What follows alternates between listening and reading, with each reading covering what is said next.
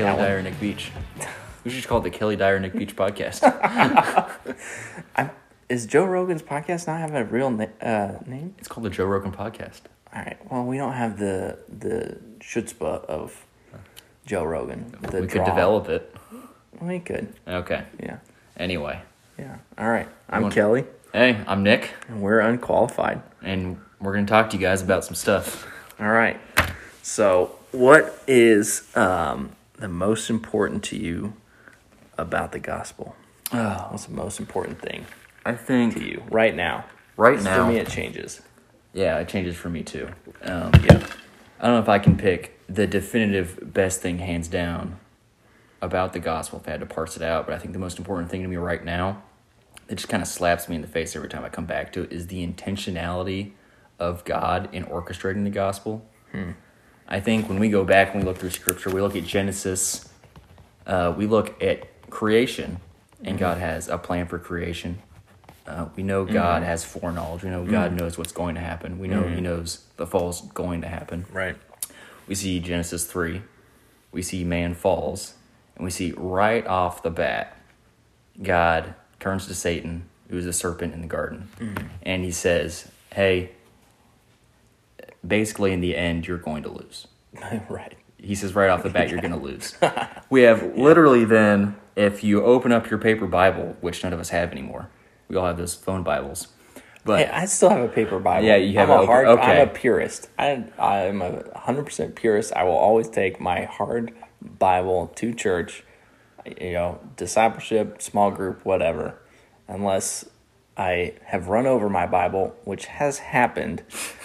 I will always be using my hard Bible. I'm happy for you. Yeah. I like to use technology Well, because I'm young and hip. yeah. It's newfangled devices. Yeah, those newfangled devices. Anyway, getting back into Genesis or the Old Testament. You go through the entire Old Testament and you consistently have God's people who become the Israelites always turning against him and kind of spitting in his face. And God always lovingly, through discipline, bring them back to them, to himself, in order to orchestrate the bringing about of the Messiah, who is Christ, who is Jesus, who is his son, who intentionally goes to the cross and dies for us. And then Paul explains how salvation works later. Christ saves us, and then he causes our sanctification and causes us to grow in him.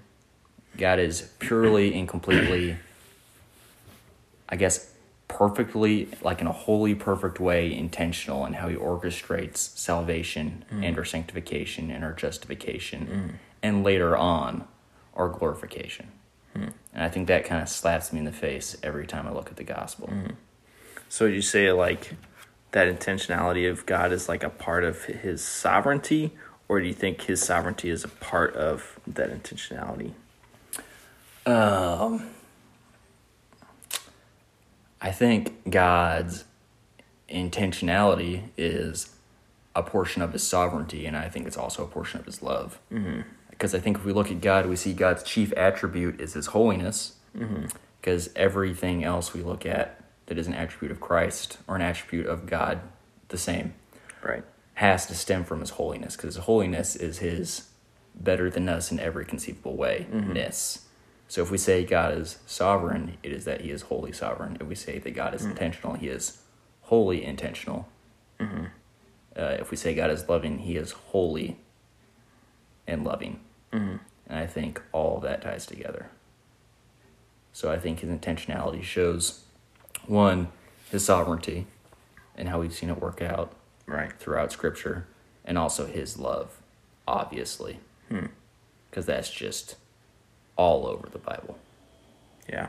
I think those things for you tied together in the season of life you're in, because you're in a season of change, choosing to trust in God, rely on his love for you ultimately with how he carries you guys through.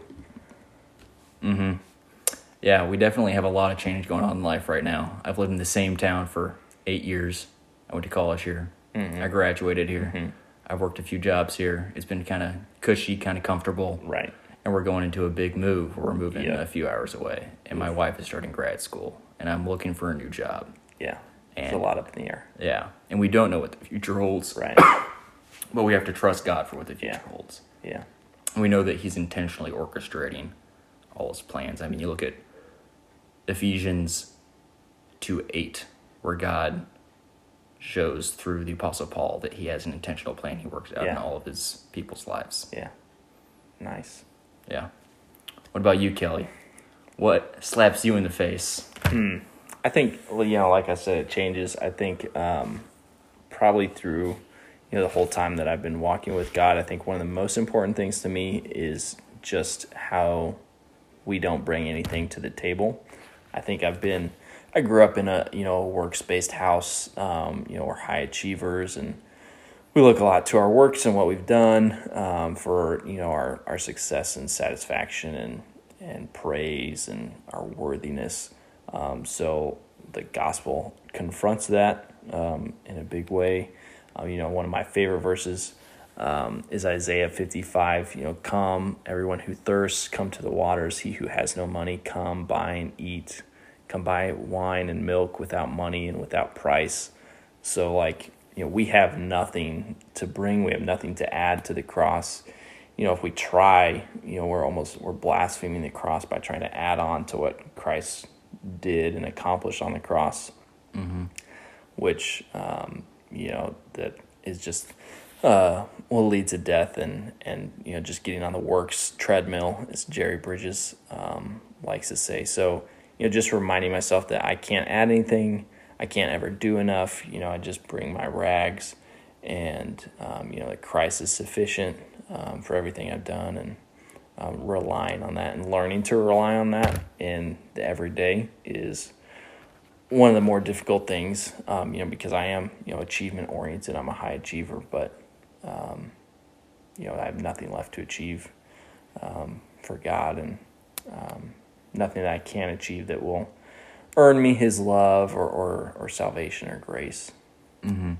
So what I'm hearing you say is that it's super clear that Christ has achieved everything in the working of the gospel. Yep. So explain to me how that can bring you a lot of comfort and a lot of rest. Oh, man. I think just not having to work to do more. I'm kind of a work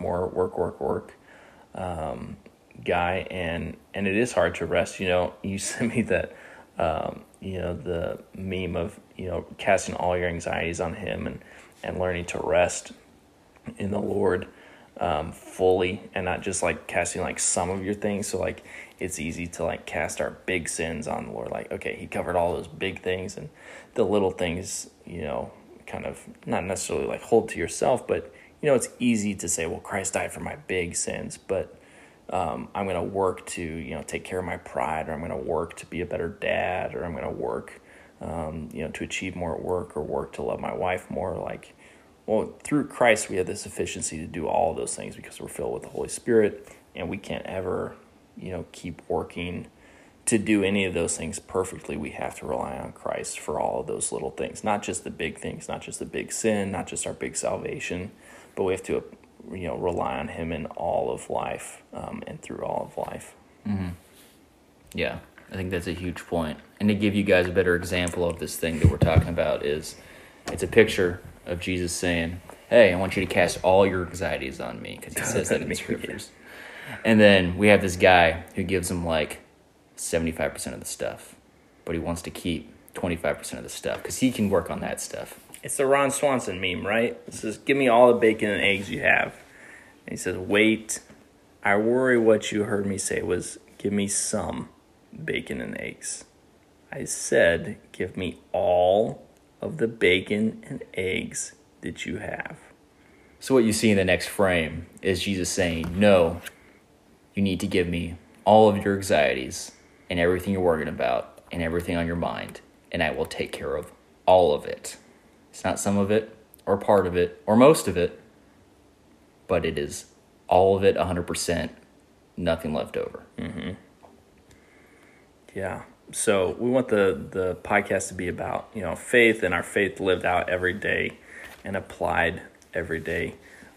but we're also into fitness, like being fit and exercising, and the Lord, calls us to be stewards, and the Lord created us in His image, so we should take care of the bodies that He gave us. So, Nick, what do you think is the most important thing to you about fitness right now?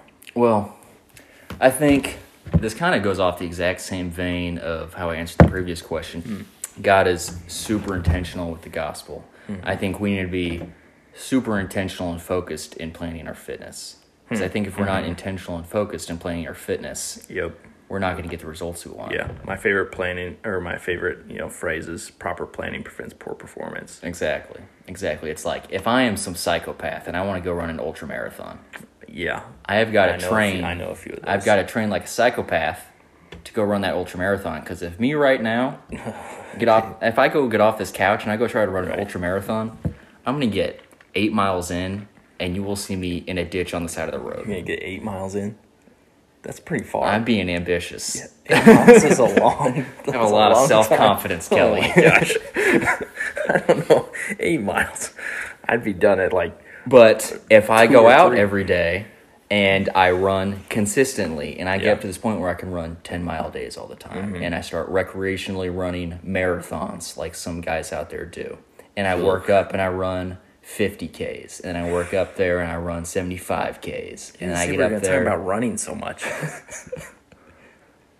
The point is, you have to be intentional about what you're training for. Yeah. Another example, if I want to go bench press 400 pounds. Now we're talking. I am going to crush squat or deadlift. Okay, if I want to go squat. All right. 400 pounds right now on these legs. Yeah.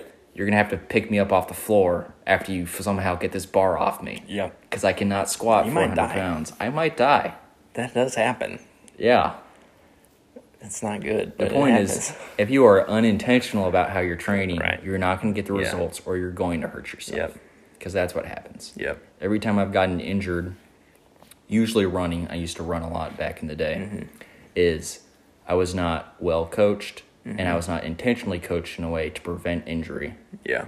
And then injuries would just come naturally with overtraining or improper training and overdoing it on whatever I was training for. Yeah. I have always hated running, if you can't tell, but I hate running. But when I was in college, my senior year, I started working out. I had a set of weights in my apartment, and but I was losing weight pretty rapidly, actually, and I was like, you know what, I'm going to add running to this. And so I had some experience in high school weight class, so I knew how to generally lift weights, but I was no experience running. I was a bad runner. I had asthma as a kid, so I was like, so I don't run. So I would just like walk down my front door, and I like jogged down the block, and I was like, oh my gosh, this is horrible. It's the very definition of unintentional exercise. And I'm pretty sure I ran, maybe 2 blocks, and I stopped and I turned around and I was like, I am not doing this. And I just walked back to my apartment, and I was like, I'm done. I'm just going to work out. And I ended up, I think I ended up losing 25 or 30 pounds my senior year of college just from lifting weights, which is awesome. And that's why I don't run, because running is stupid. And because you tried it once. I've tried it more than once. In fact, this morning I ran sprints, and it did suck. So I stand by what I said. I think for me, the most important part of fitness is longevity. I'm a dad. I have two boys, and I think when I was a young man working out, like I worked out for fun, really literally because I was bored my senior year of college, and there was times in my life where I was like, oh, I think it'd be a good idea to work out, but there's like no follow through. There's no like reason. I remember leading up to my wedding, I got like this horrendous like dieting pill. It's basically just caffeine that was supposed to make you shoot your metabolism through the roof. Yeah, it made me feel awful. So I took it like twice, and then I was like, this is not worth it. But I didn't even have the willpower to like do basic exercise to get in shape for my wedding. And we got married, and then it was like, oh, I have this weight set, I should work out, and there's just no follow through at all. But I have kids, and I want to be around. And, one of the overarching goals, I think, is that I want to be able to play catch with my kids when they're, 10, 11, 12, 13. I want to be able to go out in the backyard and play with them and have fun with them. So I think for me, longevity and, like I said, taking care of the body that God has given us, treating it well, and the way to do that, I believe, is by not running, because running is stupid. If you run, you're just going to live longer, but you're going to die sore. All right? So It's quite possible. yeah. So let's just do some squats and deadlifts and a lot of other exercises. I'm boiling it down, but I'm big into weights and, just, being healthy for the long haul, so that, you're not just lifting weights in your 20s and 30s, but, you're getting under the squat bar when you're 45, 55, 65, and 75. And, being able to get after it and get around and be mobile and, stand up and tie your shoes and walk down the hall without, worrying about falling over or hurting yourself or throwing out your back, is important to me. So, yeah, that's one of the main reasons why I, just want to be fit. But I also love tacos and cookies. So, and I you can tell, it's like, oh, that guy probably deadlifts and eats tacos like a lot. So, in fact, we had a burritos tonight for dinner. They were pretty good. That sounds pretty good. Yeah. Yeah. I had healthy Whole30 food because Oh, dude. my wife's really into that right now. No. It was a skillet pan of some turkey sausage. Oh. It was pretty good. Better than those turkey pepperonis I brought over that one time. Oh. And potatoes and cut up peppers. So turkey sausage, potatoes, and Cut up peppers. Yeah, I got all my good food groups, guys. man, you gotta eat some beef. Yeah. Beef is good for you. I had some beef 2 daars ago. It was pretty good. Beef 2 days ago. Oh my Yeah. gosh. You sound like the guy who's like, oh, I just read my Bible 2 days ago. I'm fine. You're saying I should eat beef as much as I read my Bible? Yeah. Why not? Because I'll read my Bible daily. Yeah. I guess I should eat beef Yeah. daily. There's nothing wrong with eating beef. Hopefully we can get daily. these beef prices down. Well, yeah. Yeah. I looked into, we're out in Kansas, so I looked into getting whole beef, and it is a lot of money. Yeah. You could spend a mortgage payment getting a half of a cow, which is, that's 250 pounds of beef, but beef's good for you, man. That's beef every day. Yeah. 250 days. There's nothing wrong with that. There you 250 days, that's a lot of beef. It's more like a year. Yeah. You gotta eat more beef. The kids aren't eating that much, but yeah, there's nothing wrong with some beef. Throw some beef in there. It'll make you feel good. Promise. Yeah. Plus, you start lifting weights, you're gonna need to feed the You gotta feed the muscles. feed the muscles, feed Get the 'em body strong. with beef. So Hey, so to try to end on topic, so we don't go down too many rabbit holes, or rabbit trails, whatever you call them these days. We named this podcast Unqualified because we're just kind of two average guys working some 9-to-5s. I cannot emphasize enough how little we know about what we're talking about. Yeah, we're both Christians, so we got that going. We both try to work out, so we got that going. That's about So we're it. making a Yeah. podcast about it for all you average guys out there like us. Yeah, and gals. And gals. We love the Lord. I love to lift weights. Nick loves to run, which I don't really love to run anymore. I kind of just like to be active. now we're talking. I like some ultimate frisbee. All right. Yeah, pretty good time. Yep. I try to get into soccer. I'm not good at it. Running. Yeah, I guess that's our cardio. Yeah. Yeah. Yeah, Yeah. it's a love-hate relationship. Yeah. We'll Yeah. get you there. But, All right. well, guys, Till next time. till next time. See you later.